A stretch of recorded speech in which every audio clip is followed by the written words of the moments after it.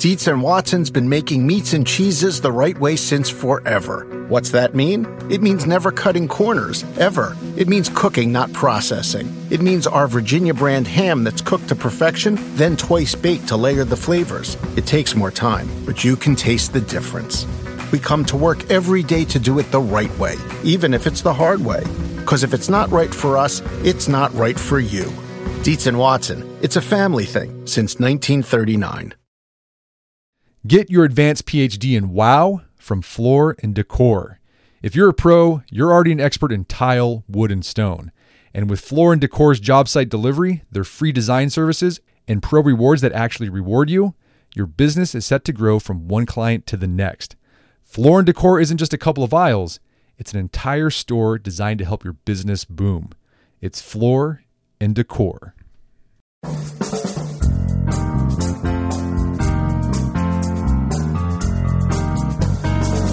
Brett McKay here, and welcome to another edition of the Art of Manliness podcast.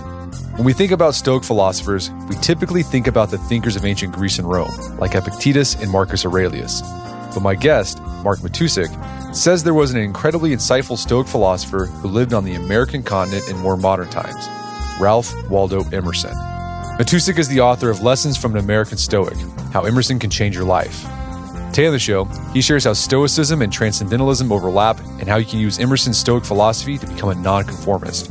We discuss the lessons you can learn from Emerson on developing self-reliance, embracing the strengths of your weaknesses, trusting your own genius instead of imitating others, gaining confidence from nature, compensating for the difficulties of relationships through the joy of deeper connections, living with greater courage, and more. After the show's over, check out our show notes at aom.is/Emerson.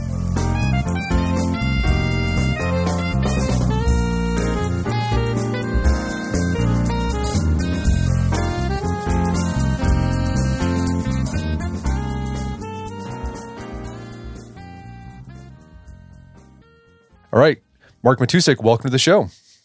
Thanks a lot. It's great to be here. So you got a new book out called Lessons from an American Stoic, How Emerson Can Change Your Life. And this is about the great American philosopher, Ralph Waldo Emerson. I'm curious, how did you discover Ralph Waldo Emerson, and how did he change your life? I was in the first year of graduate school, and I was having a very bad time in my life. I couldn't find my direction. I felt lost in academia. I was fairly depressed and anxious a lot of the time. And I happened to fall into a job as a research assistant for a professor who was writing a book about Ralph Waldo Emerson. And I barely knew his work. Just from high school, I had read a couple of essays, but it didn't really mean anything to me. And you know how when the student is ready, the teacher shows up. And when I started to read his work, something resonated in me that I hadn't encountered before.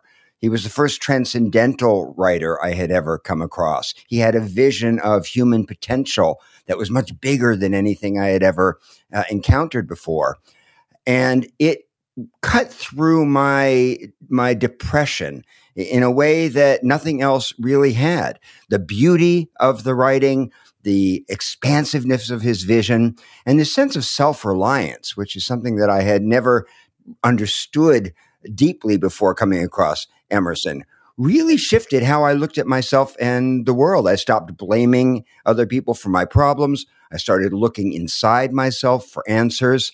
I realized that even though I considered myself an agnostic, an atheist, that I really did have a deep sense of spirituality in me. It wasn't an organized religious kind of spirituality, but there was definitely a sense of something bigger than myself and being connected to something larger that I had been longing for my whole life and didn't even realize it. So the book is called Lessons from an American Stoic. I've never thought of Emerson as a Stoic before. You said in the book that he was called America's original Stoic. Why is that? You know, people don't realize what a Stoic Emerson was. So much of transcendental philosophy overlaps with Stoicism. They both share this idea that we all create our own reality and that how we see is how we live. They all talked about, Emerson as well as the ancient Stoics talked about the fact that nothing can really harm you except with your own permission. that how we interpret our lives has everything to do with our experience. They both talked about obstacles being opportunities, virtue as a path of happiness. The Stoics, as well as Emerson, shared this belief that character is destiny, that how you think, what you believe is who you become. And that's what unfolds as your destiny in life. Also, the Stoics believed, God is in everything, like the universe. He's there all over the place. And like transcendentalism had a similar idea. That's exactly it. Yeah, that the God in you connects to the God in all things. That non-dual metaphysical belief was very much present with the Stoics, and it was Emerson's whole life. His entire life's work was about helping people recognize that we all have in ourselves access to a bigger mind, what he called the oversoul or the overmind. We all have access to that. And the Stoics believe that as well, and that when we tap into that deep wisdom in ourselves, we know much more than we're aware of, and we're much more powerful than we give ourselves credit for. So Emerson is famous for his essay called Self-Reliance. It's all about being an individual. I think everyone's probably read that at some point, maybe in high school and college. What did Emerson mean exactly by self-reliance? And what do you think people get wrong about his idea of self-reliance? This is huge. This may be the biggest takeaway from my book, is that we have misunderstood what he meant by self-reliance. Self-reliance has so often been misinterpreted as isolationism, arrogance, egotism. But Emerson said that there is nothing so weak as an egotist, and that self-reliance is reliance on God. Now, whether we think of God as being God up in the sky of traditional religion or just spirit, realizing that self-reliance is a reliance on the thing in us that's bigger than our personality. And when you get that, it takes you out of the victim seat. So many of us live our lives putting our power outside of ourselves, feeling like we're victims of circumstance. And self-reliance is the antithesis of that. It says that we can take back our power by recognizing that we have a choice in how we respond to circumstances. We have a choice in how we see ourselves and the world. And when you develop what psychologists call an internal locus of control instead of an external locus of control, it shifts the way you live. You start to look inside for guidance instead of always seeking authority outside yourself. And you also learn to know yourself and to think for yourself. Of course, the first premise of all philosophy is to know thyself. And that's very much at the heart of self-reliance. Without self-knowledge, we can't live empowered lives. So what you've done in your book, Lessons from an American Stoic, is, I think you did a great job, is you looked at all of Emerson's work, his essays, his letters that he wrote to various friends, his journals, and extracted lessons on how we can become more self-reliant in an Emersonian sort of way. And you created 12 lessons. I want to talk about some of these lessons today on how we can become more self-reliant. And the first one, you mentioned character is destiny, or you called it character is everything. And in this section, you talked about Emerson's idea of compensation. How can Emerson's idea of compensation help us discover our character? Compensation basically says that for every sweet, there is a sour, that for every weakness, there is a strength. And understanding that there's a duality in human life that we need to make space for if we want to be whole people. That means incorporating what we call the shadow into our self-awareness and into our self-acceptance. So compensation means accepting your own contradictions and understanding that, as he said, a foolish consistency is the hobgoblin of little minds. That when we're constantly aspiring to be consistent, monolithic, that leads to conformity, and it leads to a very unrealistic expectation of who we are. The fact is, we're all mixed bags, and that's what makes us unique. That's what gives us our originality. There's nothing wrong with that. The problem is that we spend so much of our lives judging ourselves for the things that we can't accept or that we wish were different and pushing them away. So what Emerson is all about, embracing all of who we are and then using that mixed bag, that motley crew of characters inside ourselves, using all of that to become as unique and particular and original as we can be in our lives. So it's not about smoothing out the rough edges, and it's not about hiding the things in us that we're ashamed of. It's about owning them and seeing how they can inform us. Because another thing he said, and compensation is about, is understanding that our faults, our losses, our disappointments are also teachers. Yeah, I think that's a really useful idea of understanding even personal weaknesses you might have. It might be the source of your strength. Someone who might think, well, I'm just not very extroverted, right? I can't put myself out there and be sort of like the life of the party. Well, then Emerson would say, well, what sorts of good things come from that? Like, what does allow you? Maybe you're a little bit more introspective. Maybe you are able to connect better on a more intimate level, one-on-one with people. So I like that idea. And you see him in Emerson's writing, like he struggled with that. He was always pointing out his flaws. And, he'd often compare himself maybe to Thoreau, right? He said, well, Thoreau's out there living the ideas of transcendentalism better than I am. But I think, one of the strengths that Emerson had, Thoreau was out there looking at bullfrogs and building sheds. But Emerson was a great writer. He was a good public speaker. So even though he wasn't really good at the hands-on, self-reliance of transcendentalism, it was a strength because he was able to be a great speaker and spread these ideas of transcendentalism.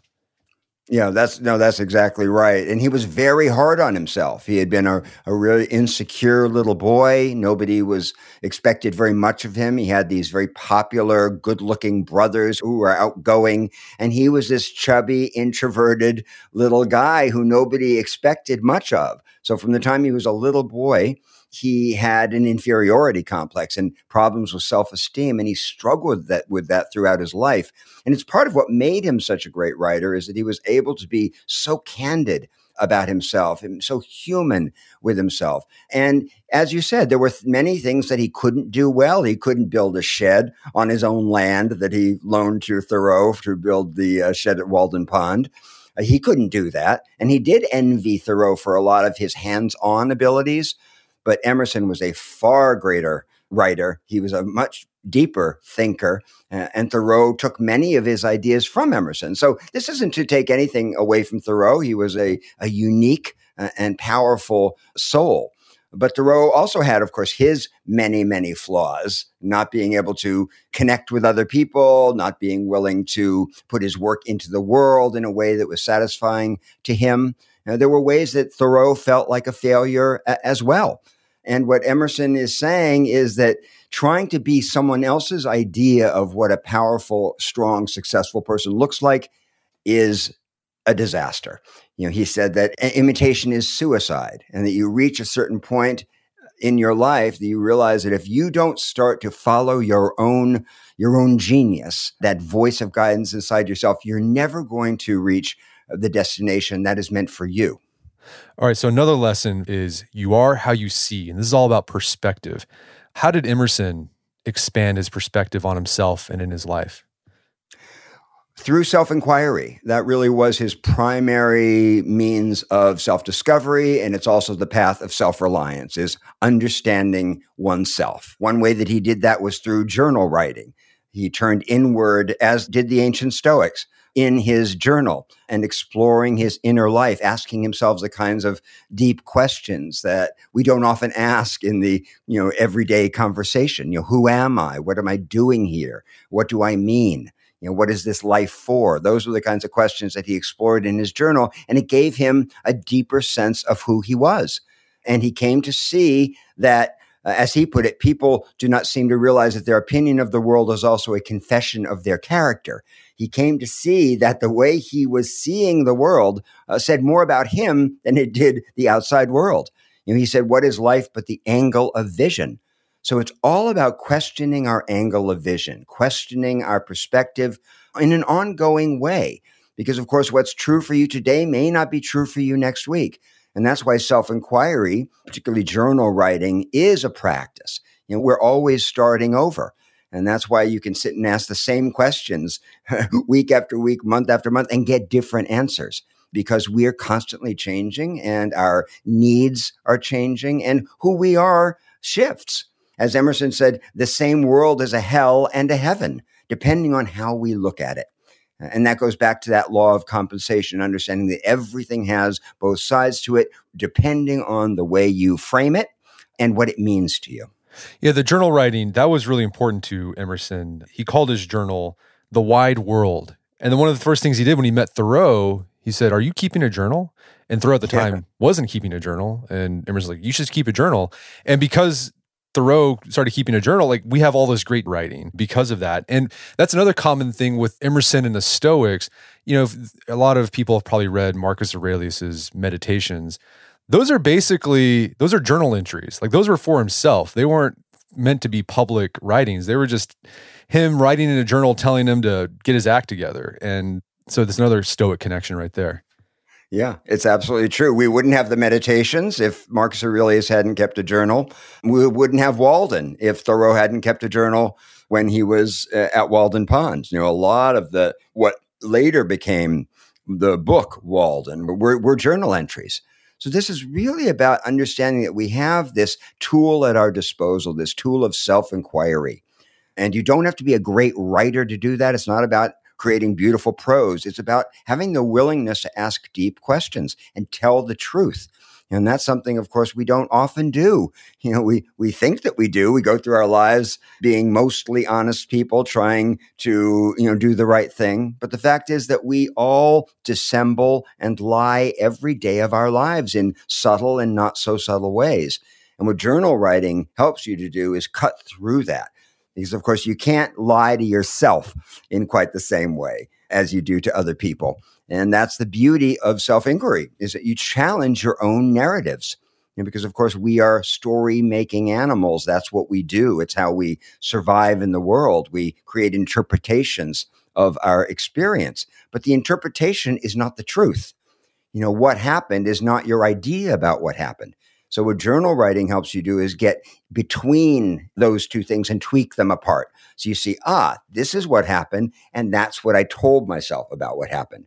And when you can disidentify from the story, that's when you begin to awaken to what is true and a more authentic way of being in the world. So another lesson is build your own world. And this is all about becoming a nonconformist. Transcendentalists were big on this idea of nonconformity. What did Emerson mean by nonconformity? Because that's a word people throw around a lot. Well, I'm a nonconformist, but I think Emerson had a deeper meaning to that. He did. And it goes to what we've been saying about trusting this voice inside us. We all have what he called genius. That comes from the Romans were the first to use the word genius. And what they mean by that is our muse, or the tutelary deity that we come into life with, that is unique to us. And the only purpose of your genius, it's also called the daemon by the Greeks, is to guide you toward your own fruition. And so the nonconformist is devoted to listening to the voice of their own genius and trusting their own intuition and their own inner guidance. Emerson said, to be yourself in a world that's constantly trying to make you something else is the greatest accomplishment. We have to swim against the tide because, of course, society doesn't want a citizenry of nonconformists. Society survives by people, coloring inside the lines, doing what they're told to do, and being socialized. And of course, we need to be socialized as social animals. We need to cooperate. That's all true. But when it comes to making the deep decisions in our own lives and the choices that matter to us, it's a disaster to try to follow someone else's daemon, someone else's muse. We end up living somebody else's life. Emerson says that society is not your friend, and it's really important to remember that. So it doesn't mean being antisocial necessarily, but it means understanding where your power lies. Your power lies in yourself. As Emerson said, my authority comes from my nonconformity. We don't want to be living according to other people's standards of goodness and thereby becoming hypocritical, which is what happens a lot. Folks live outwardly one way, but inside there's something else. He's trying to unify the inside with the outside so that we are whole, and it heals the division and the conflict that comes up when we are trying to impersonate other people. Yeah, Emerson called that double consciousness. Exactly. Yeah. Exactly. And in that chapter about nonconformity, you make the case that both Thoreau and Emerson were examples of nonconformity in their own way. Thoreau, he really embraced this idea of nonconformity in a way that even Emerson, and what we were talking about this earlier, how Emerson kind of envied Thoreau. And there's this great quote that Emerson said about Thoreau's embrace of transcendentalism. He said, "Thoreau gives me in flesh and blood my own ethics. He is far more real in daily practically obeying them than I." And then Emerson also said this of Thoreau: "He walked abreast with his days and felt no shame in not studying a profession, for he does not postpone his life, but lives already." But, Emerson could be a nonconformist in his own way. When he was a minister, his thoughts on God started to change. And then he gave this address to the Harvard Divinity School where he said some stuff that upset a lot of people. Like, he said some things that people thought were heretical. And so he was denounced. But even though he was denounced, like, he never replied to the criticism. He just let his word stand. And I mean, he wasn't invited back to speak at Harvard again. I think it was like for something like 30 years. So that took some chutzpah too. Oh, it absolutely did. No, he was not a coward. Thoreau was an extreme. Thoreau was somebody who truly lived outside the margins of what you would call normality, in a way that Emerson didn't. Emerson was a pretty solid bourgeois. He was married. He had children. He lived in the same house. Thoreau rejected many of the things that we associate with civilization. But Emerson was a very brave man. He was a seventh generation minister. He had this amazing job at 28 as the head of the Second Church in Boston, a very prestigious job. And he gave up the pulpit. He walked away from it. And that was a scandal that he did that. People called him a pagan and a pantheist, but he didn't care. So it wasn't that he backed away from other people's judgment. It's that he was a more self-conscious soul than Thoreau. He was more circumspect. So they had a different kind of courage. But that's important too, because one thing that Emerson says is never try to imitate another person's courage, that we all have our own version of what brave looks like. So we need not try to imitate other people's way of being in the world. We're going to take a quick break for a word from our sponsors. For those who embrace the impossible, the Defender 110 is up for the adventure. This iconic vehicle has been redefined with a thoroughly modern design. The exterior has been reimagined with compelling proportions and precise detailing, and the interior is built with robust materials and integrity. The Defender capability is legendary, whether you're facing off-road challenges or harsh weather conditions. Durability has been tested to the extreme, cargo capacity means more room for your gear, and there's been powerful innovations like the intuitive driver display and award-winning infotainment system that keeps you connected. Innovative camera technologies deliver unobstructed views and effortless maneuvering, and the Defender is ready for a wide range of adventures. The Defender family features two-door Defender 90, the Defender 110, and the Defender 130, which seats up to 8. Push what's possible with a vehicle made to go further, the Defender 110. Learn more at LandRoverUSA.com/Defender. That's LandRoverUSA.com/Defender. Wedding season is coming up, and if you are preparing for the big day, I know wedding planning can be really intimidating, but finding the perfect suit shouldn't be. Indochino makes it easy to get a fully customizable suit right from your home. Don't just wear any suit on your big day, wear a custom made-to-measure suit. Suits start at just $499, which is about the same price you'd pay for an off-the-rack suit at a department store. And they've also got custom made-to-measure shirts starting at just $89. So I've talked about my Indochino suit on the podcast before. They've been a long-time podcast sponsor. It's navy blue. The measuring process was super easy. They got these video guides you follow. You'll need another set of hands to help you out with that. But the really fun part is customizing it. Got to customize how I wanted the lapels on the jacket, the pockets, the lining. I went no pleats on the pants on this suit. A lot of fun. And then in a few weeks, you have a made-to-measure custom suit sent directly to your door. When planning your wedding, get a suit as unique as you with Indochino. Go to Indochino.com and use code manliness to get 10% off any purchase of $399 or more. That's INDOCHINO.com, promo code manliness. All right, so if you're like me, you've probably signed up for a whole bunch of stuff that has a recurring monthly fee. Subscriptions to newsletters, subscriptions to services that you use online, could be a streaming service, something like that. You sign up for it and then you forget about it. And then every month you're getting charged and charged and charged, and they just all add up, and you have a hard time trying to figure out, where did I sign up for this? I don't know where this is coming from. Well, let me tell you, there's an app that can help you with that. It's called Rocket Money. Rocket Money is a personal finance app that finds and cancels your unwanted subscriptions, monitors your spending, and helps lower your bills so that you can grow your savings. Rocket Money has over 5 million users and has saved a total of $500 million in canceled subscriptions, saving members up to $740 a year when using all of the app's features. I had a chance to use Rocket Money and it works. You connect your account to it and then it goes through your accounts and helps you find those recurring subscription fees that maybe you forgot about, and then you can cancel them and save yourself a bit of money each month. Stop wasting money on things you don't use. Cancel your unwanted subscriptions by going to rocketmoney.com/manliness. That's rocketmoney.com/manliness, rocketmoney.com/manliness.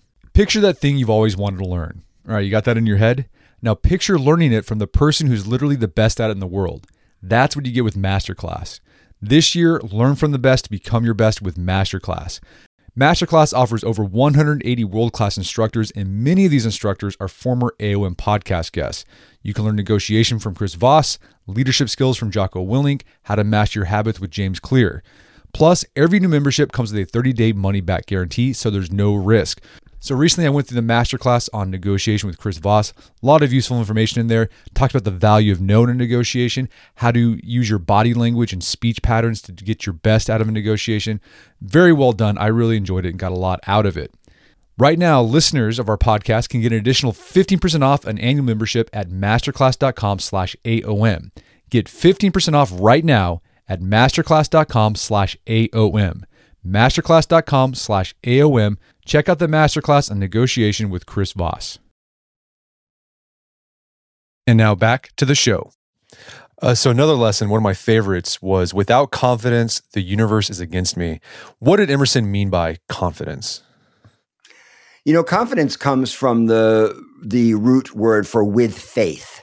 And for him, confidence was having faith in that thing in us that knows, that genius, that voice of guidance, which is connected to the divine, however you think of the divine.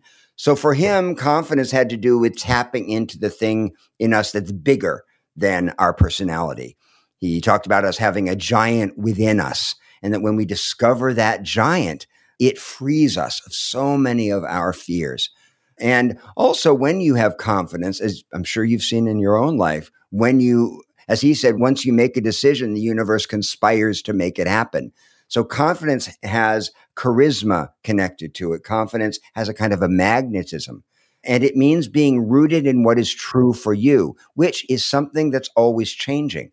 So that's why consistency is an overrated virtue, according to Emerson, because what you care about today isn't what you're going to care about in a couple of weeks. And confidence comes from being true to your own changes and your own changeability, and being connected to that internal locus of control that I was talking about earlier. Instead of feeling like life is happening to us, it's more like life is happening through us.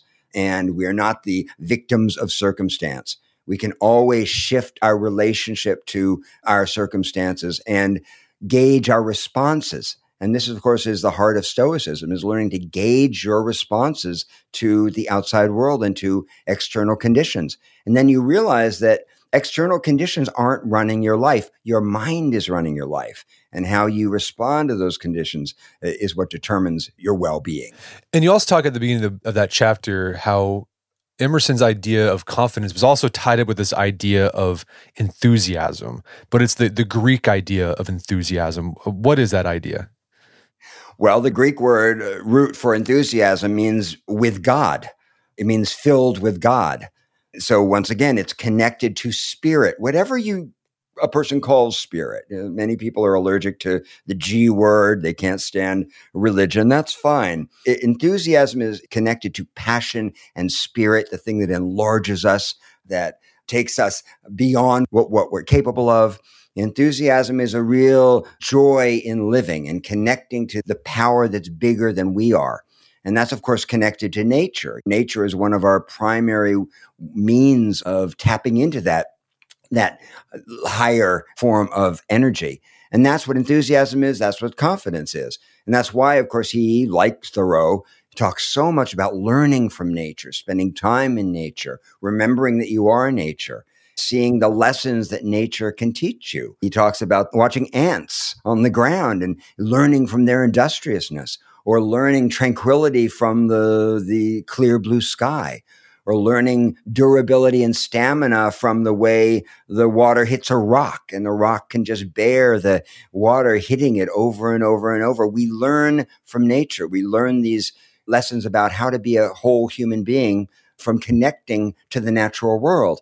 And one of his sacrilegious ideas was saying that we are nature, and that since nature is God on earth, or the representation of the divine on earth, we also are divine. And that was blasphemy for him to say that. But it's really the root of Emerson's wisdom, is that as parts of nature, we share all the qualities of nature. And that includes the ability to free ourselves and to adapt, and the resilience and the ability to regenerate and recreate ourselves. All of these are visible in the natural world. And when you connect to that, it gives you enormous vitality and confidence and enthusiasm. Okay, so confidence was required to live a self-reliant life, and confidence required enthusiasm or vitality. And you have a whole chapter about vitality. It's called "A Stream of Power Runs Through You." And that's that whole idea of life is streaming. We're part of nature. We can tap into that. But what's interesting about Emerson's life, he wrote these just really inspiring prose about vitality and confidence. You know, one of my wife's and I's favorite quotes from Emerson is, "God will not have his work made manifest by cowards." It's very bracing and very stirring. But if you look at his personal life, his private life, it seemed like this idea of confidence, enthusiasm, and vitality was something that he struggled with. What did that look like in his life? Well, first of all, physical vitality was a struggle for him. He was never a strong man physically. He had tuberculosis from the time he was a young boy. He used to envy the vitality of the people around him. He had to measure out his energy very carefully to do the work that he wanted to do. And he was constantly lamenting his lack of animal power, he used to call it. His animal forces were weak. And yet he recognized that vitality is something that's streaming through us. As he said, man is a conductor of a whole stream of electricity. So we are electric beings. And this, of course, reminds you of Whitman and singing The Body Electric. This was very much an idea in the air at that time. And vitality is that force that through the green fuse drives the flower, as Dylan Thomas put it, is something that we all have access to, and we need to learn to husband it. And that's something Emerson talks about a lot. That goes to nonconformity as well, because we can't fritter our energies away trying to imitate other people. We need to be clear about how our own stream of electricity operates. And his was intermittent, and it was not as strong as it might have been. So he had to be very careful about it, feeding himself well, physically, spiritually, and intellectually, in order to strengthen himself, because it was something that didn't come easily to him. I think that's interesting about Emerson, how he lacked that physical vitality, and as a consequence, he may have realized the importance. Like, you know how important something is when you lack it, right? And so he understood the importance of vitality. Yeah. And I think also I think he was trying to perhaps transfer, kind of bring up this idea of not just physical vitality, but also spiritual vitality. Like, if you can't be vital in your physical life, you can live a strenuous, vital life spiritually. And what's interesting, Friedrich Nietzsche was an admirer of Emerson. And what's interesting about Nietzsche's work is, he's known for the Übermensch and the Overman, and it's all very bracing and vital sort of prose. But like Emerson, Nietzsche, he was frail, he was sick. Like, he spent most of his life just traveling to different places, to different sanatoriums and hotels to recuperate from different illnesses. Nietzsche realized he lacked physical vitality, so he admired it. But I think he also was trying to come up with this idea of spiritual vitality as well. Yeah, that's true. Hildegard of Bingen, the 12th century German mystic, talks about viriditas, that green force that flows through us and that animates the universe. It's also the force of eros. And that's what we're talking about. So there's physical vitality. Do you have a strong body or a weak body? And what's your physiology? And then there's this spiritual vitality that we all partake of. And regardless of the state of your body, that can be extremely strong. And it was in Emerson. His spiritual vitality never wavered. It was his physical vitality that he worried about, and that was such a struggle for him.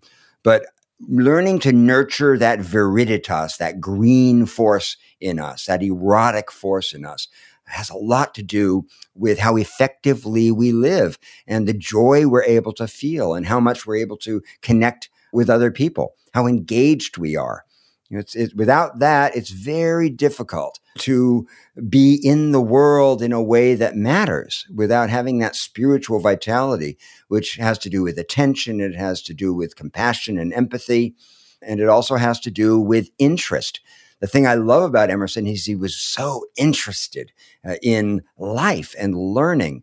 And you see that with most people who have that kind of vitality we're talking about. They may not be physically strong, but when they have that enthusiasm, that vitality that's connected to spirit, it can go a long way to making up for whatever debility there is in the body. Yeah, we have one of our mottos in our house, in our family, is "Don't be a potato head," and basically it's we don't want, like, I don't want to be that way, and we don't want our kids to be the sort of type of person. You're in a class and someone's giving a lecture on some topic where you just disengage and you're just kind of looking at the person slack-jawed and not really paying attention. I want them to be like engaged with it. Like there's an opportunity to like learn something. So yeah, I think you take away that from Emerson. He wasn't a spiritual potato head. He was not a spiritual potato head, not at all. He was fascinated by life. He was fascinated by people, and he was a keen observer of things. Outwardly, you had this well brought up Yankee, Boston Brahmin, but inside, he was a passionate man with dramatic emotions and big upheavals and big joys and big sorrows. And that aliveness comes through in his work, and it comes through in his understanding of human nature. You have a lesson on relationships called Thorn in My Flesh. And Emerson, if you read his writings, he had high ideals for relationships, but it seemed like he struggled with them for most of his life. What did Emerson struggle with when it came to relationships? This really was his tragic flaw. If you look at it from the sort of old heroic Greek way, his tragic flaw was his inability to be intimate. He had tremendous difficulty connecting emotionally with other people. And he had a lot of grief over that. He said, "The love you withhold is the pain that you carry." And he carried a lot of pain around his withholding of love, even from the people he cared about most. At one point in the journal, he says, even at home, he looks at the people in his own house as across an abyss. So he was profoundly alienated in a part of himself and very withdrawn and shy. And so for him, relationships were an ongoing mystery and challenge. He had a very close relationship with Margaret Fuller, who was, many people thought, the most learned woman of her day. And it was a tortured, difficult relationship. And they pined for each other, and they had these intense, long intellectual conversations. And he worshiped her. He idolized her in certain ways. But then he'd be in the same room with her, and he'd feel himself being repulsed. And part of it was that she had the hots for him, and she was constantly trying to seduce him, and he was a married man, and he was not attracted to her.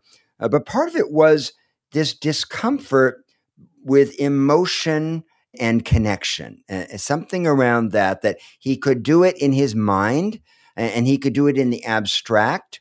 But when it came to actually expressing it to the individual, showing his own vulnerabilities, that was very, very hard for him. And he thanked Margaret afterward. He had to finally pull back from the friendship, though he never stopped loving her. He had to pull back from the friendship. But he thanked her after that for starting to crack through his resistance. He said to her, "I'll never go quite back to my old Arctic ways." So he knew how chilly he could be, and he didn't want to be that way, but that was in certain ways, his temperament and his nature. And he was always trying to open up more and overcome that distance that he felt from other people. Well, him and Thoreau, they had a really close friendship, but it was often strained. What was that like? That was a very strained relationship. Yeah, he loved Henry, and Henry loved him. And there was a lot of tension between them because they were very critical of one another for all the reasons that we've been talking about. There are ways that Emerson didn't think that Thoreau was living up to his potential. And there are ways that Thoreau thought that Emerson was a prig and couldn't loosen up and needed to break free of his bourgeois, lifestyle. They judged each other. They had a very contentious relationship. But Emerson was, at the end of the day, Thoreau's real mentor. He was 7 years older than Thoreau. They weren't quite contemporaries. So they admired each other tremendously. And then they would get into the kind of emotional confusion and haggling that a lot of close friends do. Everyone is imperfect. And the closer you get to them, the bigger their imperfections become, the more obvious they become. And he was very aware of the ways that Henry was unkind and the ways that he refused to join in. Henry would never join in with other people, even when it would have benefited him and them. So Henry could be a bit withholding in a way that Emerson wasn't. Emerson was generous spiritually. He couldn't always be generous emotionally, but he was generous spiritually. Henry was not. And he was cantankerous and very, very judgmental. And he had a way of kind of finding the fault and the flaw in everything that annoyed Emerson. Emerson was somebody who tried to look for the good and the true and the beautiful. Henry was somebody who looked for the faulty, the hypocritical, and the problematic. So they were very different temperamentally that way, and it became an issue very often in their friendship, which was kind of off and on. They were always in each other's lives, but they were not always as close as they might have been. So what lessons do you think we take from Emerson on developing good relationships? The one that speaks to me most is the importance of intellectual connection. And that doesn't mean that all relationships have to be intellectual, but for him, for example, having deep conversation in a relationship was the highest ideal. It was his drug of choice, you could say. He loved conversation. He wanted to know what people he cared about thought, what they struggled with, what their ideals were, the places that scared them. He wanted to know people in a very deep way. And that didn't always mean that he could be as emotionally demonstrative as he wanted to be. But he really wanted to know, he cared about the inner life of the other person. And that's something that we in our relationships don't always focus as much on as we might. In friendships, we tend to, because friends are connected because they tend to be connected because they share mutual interests. But for example, in intimate relationships with a lover or a spouse, to remember to care about the other person's inner life. Who are you today? What do you believe in? What really means something to you? He was always encouraging us to engage on that level. And that's really useful to remember, particularly these days in the age of ADD, when we don't often give the people in our lives the attention that they deserve or that relationships require to deepen. Something Emerson always talked about is that relationships take time to deepen and to form. And they were always looking for instant gratification. And he really cared about the deeper values of a relationship that's based on knowing the other person, knowing them the way we know as seekers. We understand what really makes the other person tick. So another lesson is death of fear. It's all about courage. And in this chapter, you recount a moment in Emerson's life that would change him profoundly. His first wife, Ellen, died, and then it put Emerson in this deep, deep depression that lasted over a year. But then he did something to get him out of that funk. What did Emerson do to get out of his depression? This was shocking. He couldn't pull out of it. He was having suicidal thoughts. Nobody could help him. And one day he realized that he had to shake himself out of this state that he was in, this frozen state. And so he went without telling anyone, he went to the cemetery where Ellen was entombed, and he opened her coffin to look at her face. He realized that he needed to face his greatest fear, which was seeing her dead body and really getting that she was gone. She had been the love of his life. She died when she was 19 after they were married only a year and a half. He nursed her through tuberculosis. It was a horrible thing, and he needed to face the horror. And when he did that, it shook him up. He changed profoundly. He didn't tell anyone about this, and there's a very short mention of it in his journal. But after that, he quit the ministry. He went to Europe. He met some of his great literary heroes, and he started to publish. And his life shifted profoundly. And as Robert Richardson, his biographer, said, after that fall into depression, he would never again forget the unregarded epiphanies of every blessed day. He realized that life had even deeper value than he had realized before this grief drowned him in it. And so it shook him up. It shook him back, back to life. And it was the best thing he could have done for himself. So what can we learn from that experience on facing our fears to become more courageous? Moving toward our fears head on and not avoiding them as much as possible. What we do and why fear gets bigger is that we resist it and we try to avoid it. And the more we do that, the bigger it gets, the more powerful the fears become. So as Emerson said, knowledge is the antidote to fear.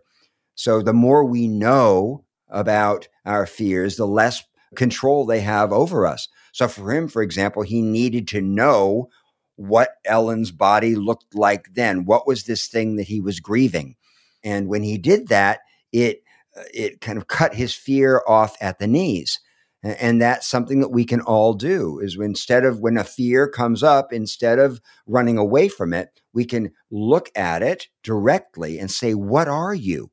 When you do that, the fear diminishes immediately. The spiritual teacher Ram Dass used to say that fears are like, instead of running away from our fears and turning them into these gigantic monsters, we can just see that they're little schmoos and we can invite them in for tea.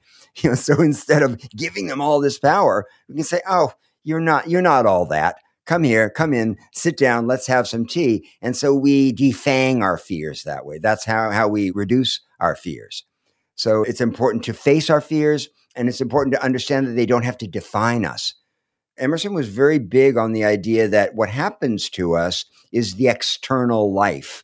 And so grief, for example, he had a lot of grief in his life, but he realized that grief belongs to the external life. So things happen to us and they pass.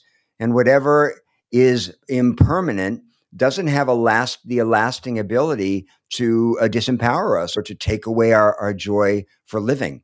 So understanding that fear is out there and it doesn't have to run us was a huge insight for him personally and in his teaching. And he got that from an aunt, Aunt Mary. She was this really staunch Protestant, and she would always tell her nephew to always do what you are afraid to do all the time. And I guess Emerson embraced that. Yes, and Mary Moody Emerson was a piece of work. She was a strict Calvinist. She was a religious fanatic by any estimation. She used to travel in a burial shroud, so in case she died, she could go right to her maker. She slept in a bed that was shaped like a coffin. She was a real eccentric. But one of her strengths was her fearlessness and her ability to really push her nephews to confront the things that scared them the most. And she was his biggest influence when he was growing up. She lived with the family, and she was his great spiritual tutor, as well as his tutor in life in many ways. And she lived fearlessly. She also was a woman in that age who lived in many ways like a man and couldn't care less about the conventions of the time and what a woman was supposed to do or not allowed to do. So she was a role model for him around originality and fearlessness. And here again, Emerson said, to be really strong, we must adhere to our own means and not attempt to adopt another's courage.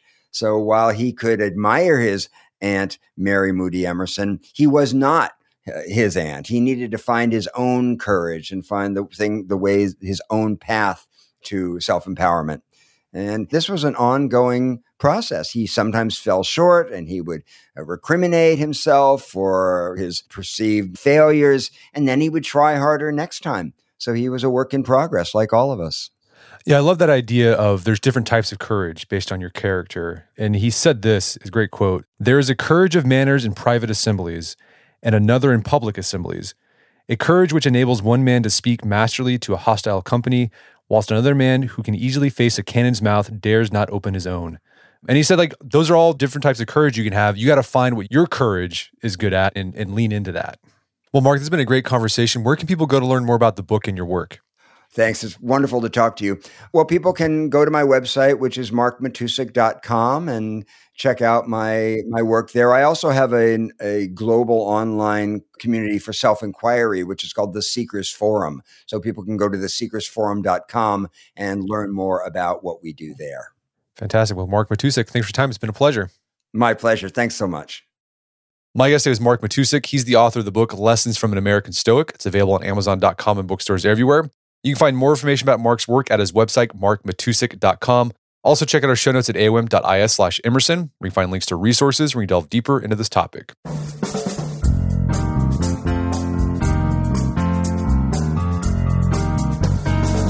Well, that wraps up another edition of the AOM podcast. The Art of Manliness podcast hosts guests from a wide range of fields, so you can learn more about a wide range of topics.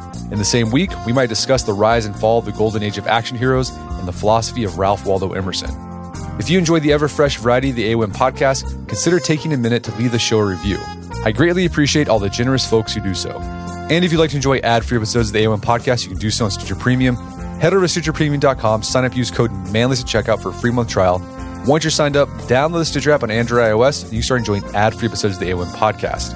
As always, thank you for the continued support. Until next time, it's Brett McKay, reminding you time to listen to the AOM podcast, but put what you've heard into action.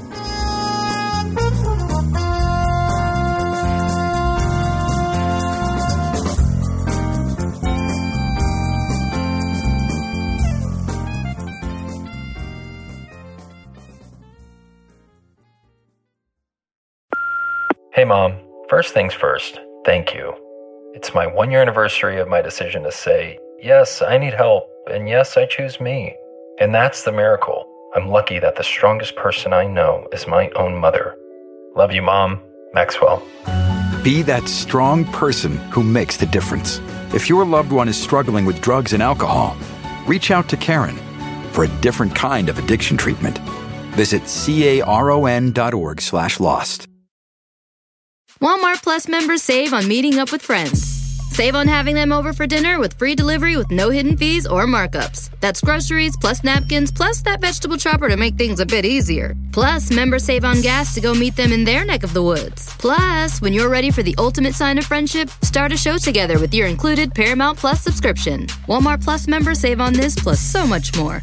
Start a 30-day free trial at walmartplus.com. Paramount Plus Essential Plan only. Separate registration required. See Walmart Plus terms and conditions.